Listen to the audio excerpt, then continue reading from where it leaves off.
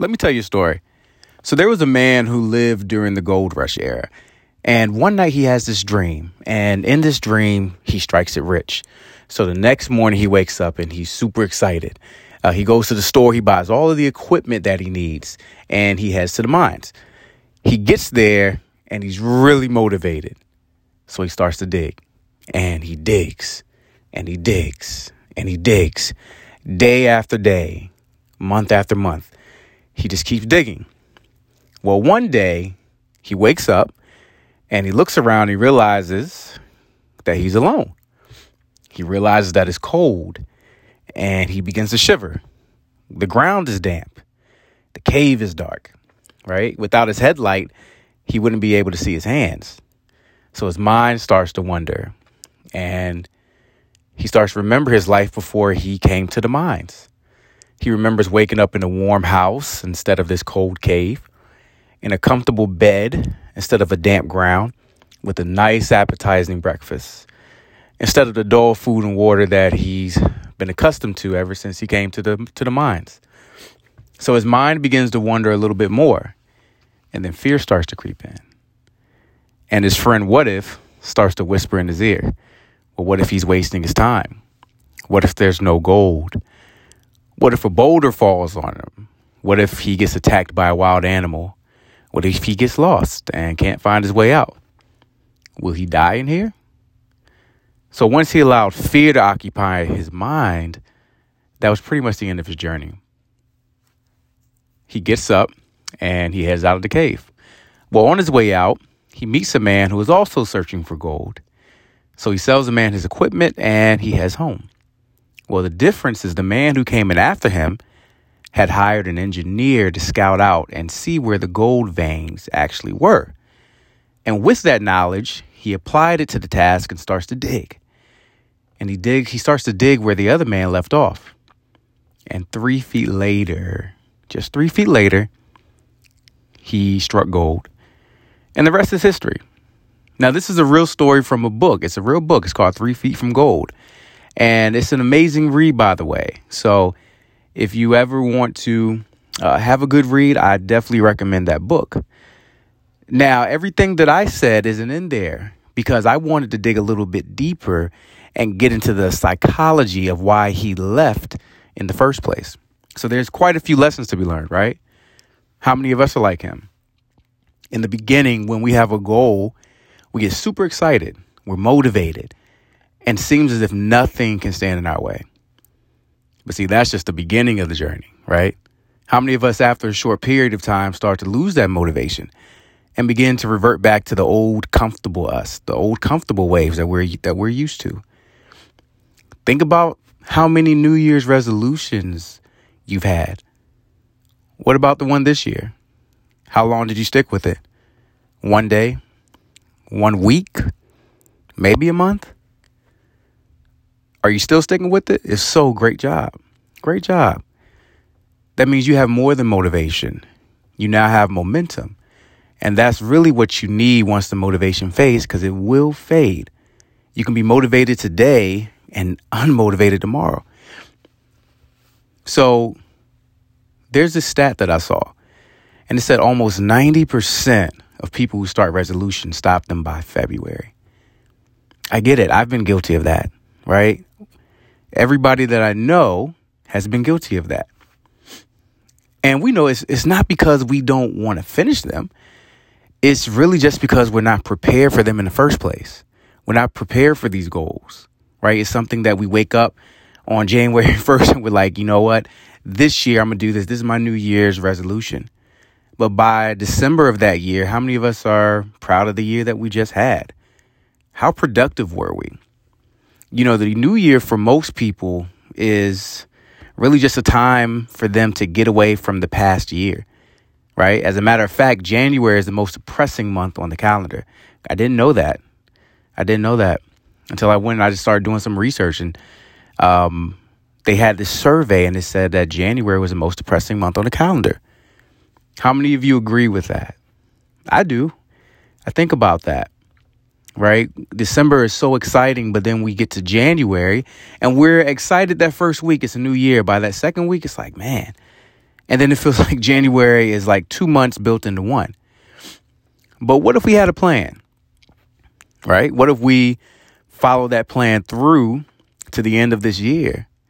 How will this December be? How do you think you will feel if you create a plan and just follow it? Maybe, just maybe, this could be a year that you actually don't want to end, right? Remember, the goal does not have to be extreme. You can just start with one thing and just focus on that one thing for the rest of the year. So in the story, what you see two people. You see one who had a dream and one who had a plan. So the dreamer, if you really look at it, he was careless and was stuck in the emotions of the moment.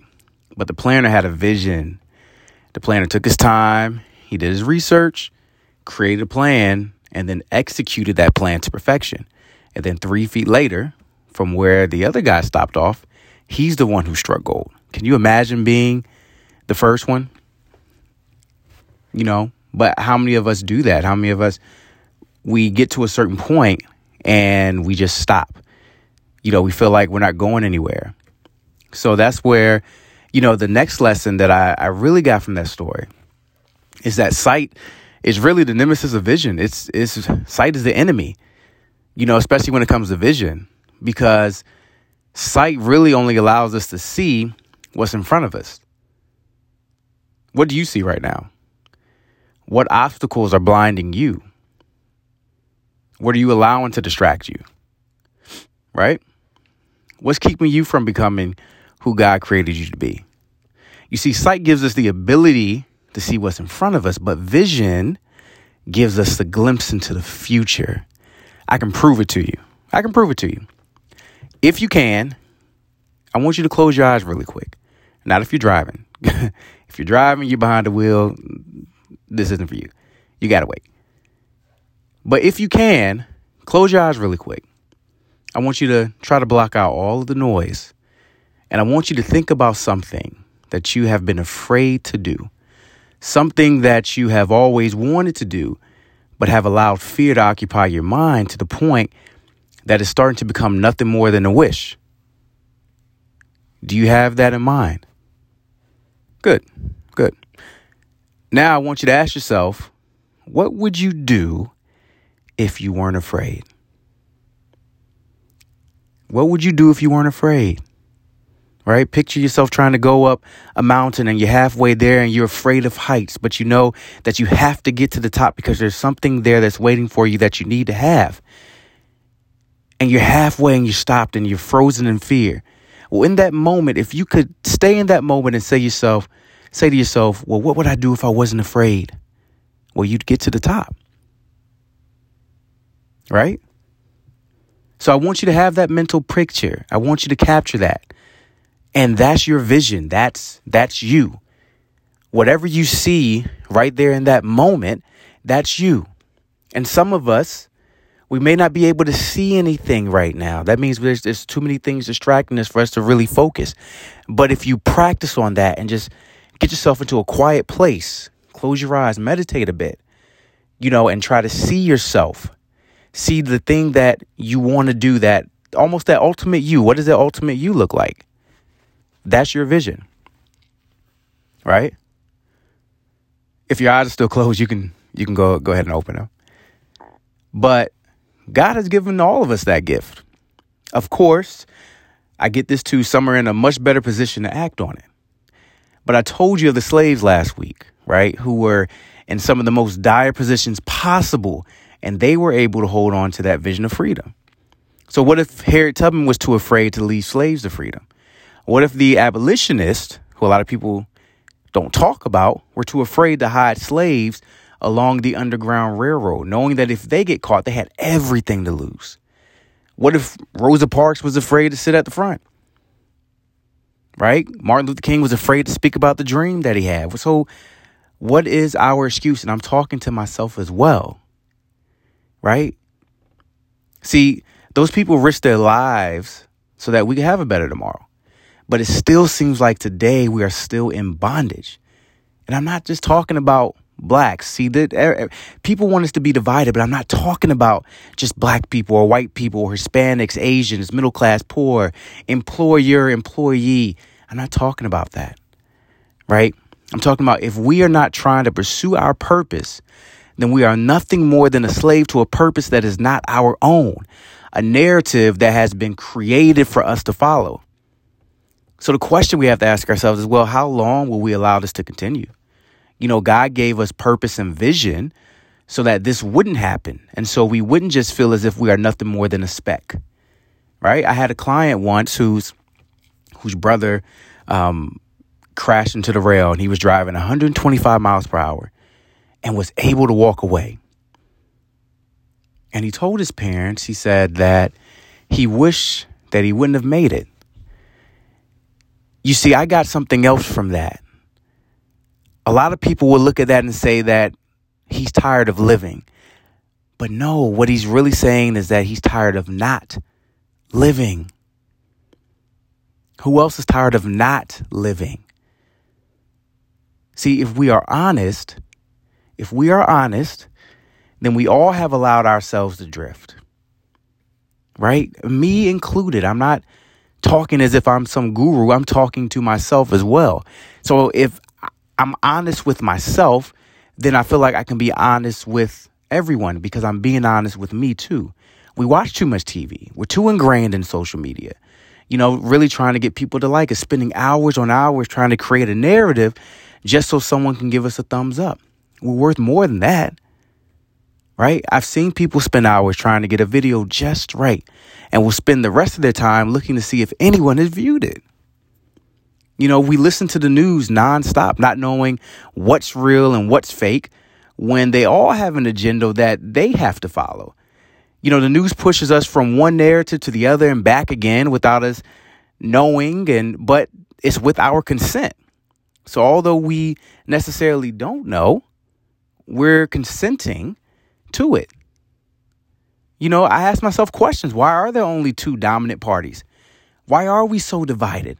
Why is it that every 4 years we allow them to do the same thing, create the same chaos before the election and give us the same promises?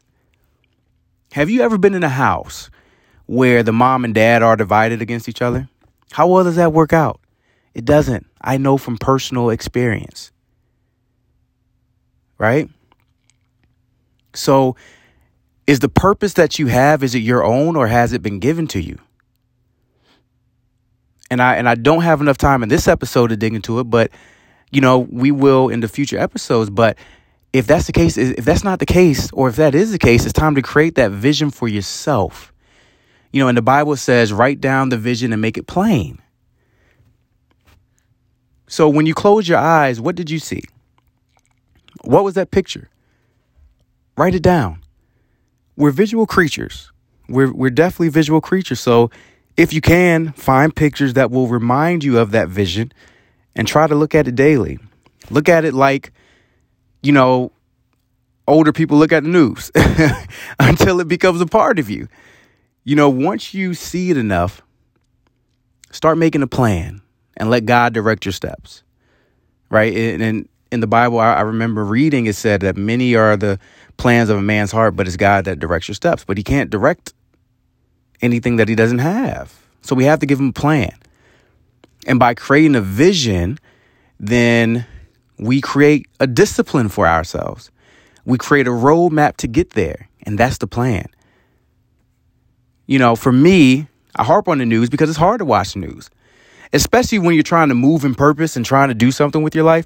Well, it's hard to watch the news because the news is depressing. And after you watch it, you feel doomed. You do not feel informed. It's like purpose. What's purpose? The world is about to end. So when you create a vision, stay away from the news. Stay away from it. Trust me. Enough people around you watch it. So you'll always be informed. You don't have to watch it. It feeds into that negative part of us. And again, I'll get into that in, a different episode, but you are what you eat. You are what you eat. And I'm talking about mentally. So I don't care how old you are. What will you do with the time you have left? How will you be remembered? How will people remember you? as one who gave up or as one who gave life a shot and told Father Time, not today. Right? Vision makes life simple. And that's really how God created life on this planet to be, was just simple and straightforward. It's us that has made it difficult, not God. We like to blame God, but it's not God. We make things difficult.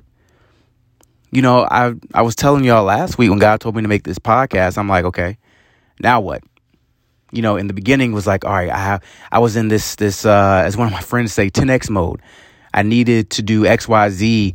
And I've had opportunities to move in those directions, right? Which takes time away from the actual podcast.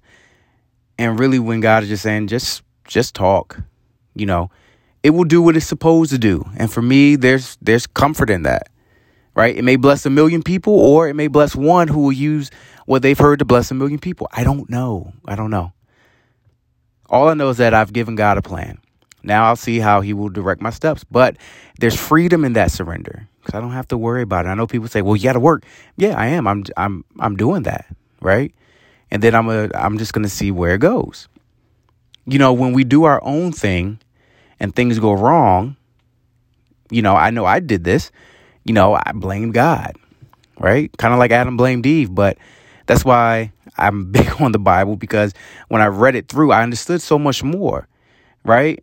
And what I understood from that was God didn't say anything until Adam bit the apple. Right? When Eve bit the apple, God didn't say anything. But when Adam bit the apple, that's when God started to question them. Right? And personally, I think to give them a second chance if they owned up to it. Instead, Adam blamed Eve. That's entirely a different episode. So I'm going to rein it in. But just think, if we have the free will to destroy the earth and each other, then that means that we must have the free will to fix the earth and help each other. But we cannot do this as a group. This has to be done as individuals. They want us to place ourselves in categories. You're this, and you're this, and you're this, and you're this. I'm saying take ourselves out of those categories and do this. Look in the mirror and do this as an individual. So there's a little bit of homework. Right? Each week there's something just to do, just to stay aware. So this week, what I want you to do is write down that vision of yourself that you saw when you close your eyes and create a plan to get there. If you couldn't see it, what's stopping you? Right? And I want you to keep trying until you do, because it's definitely there. You just have to stay aware and stay intentional. We need you to solve that problem that only you were placed here to solve, no one else.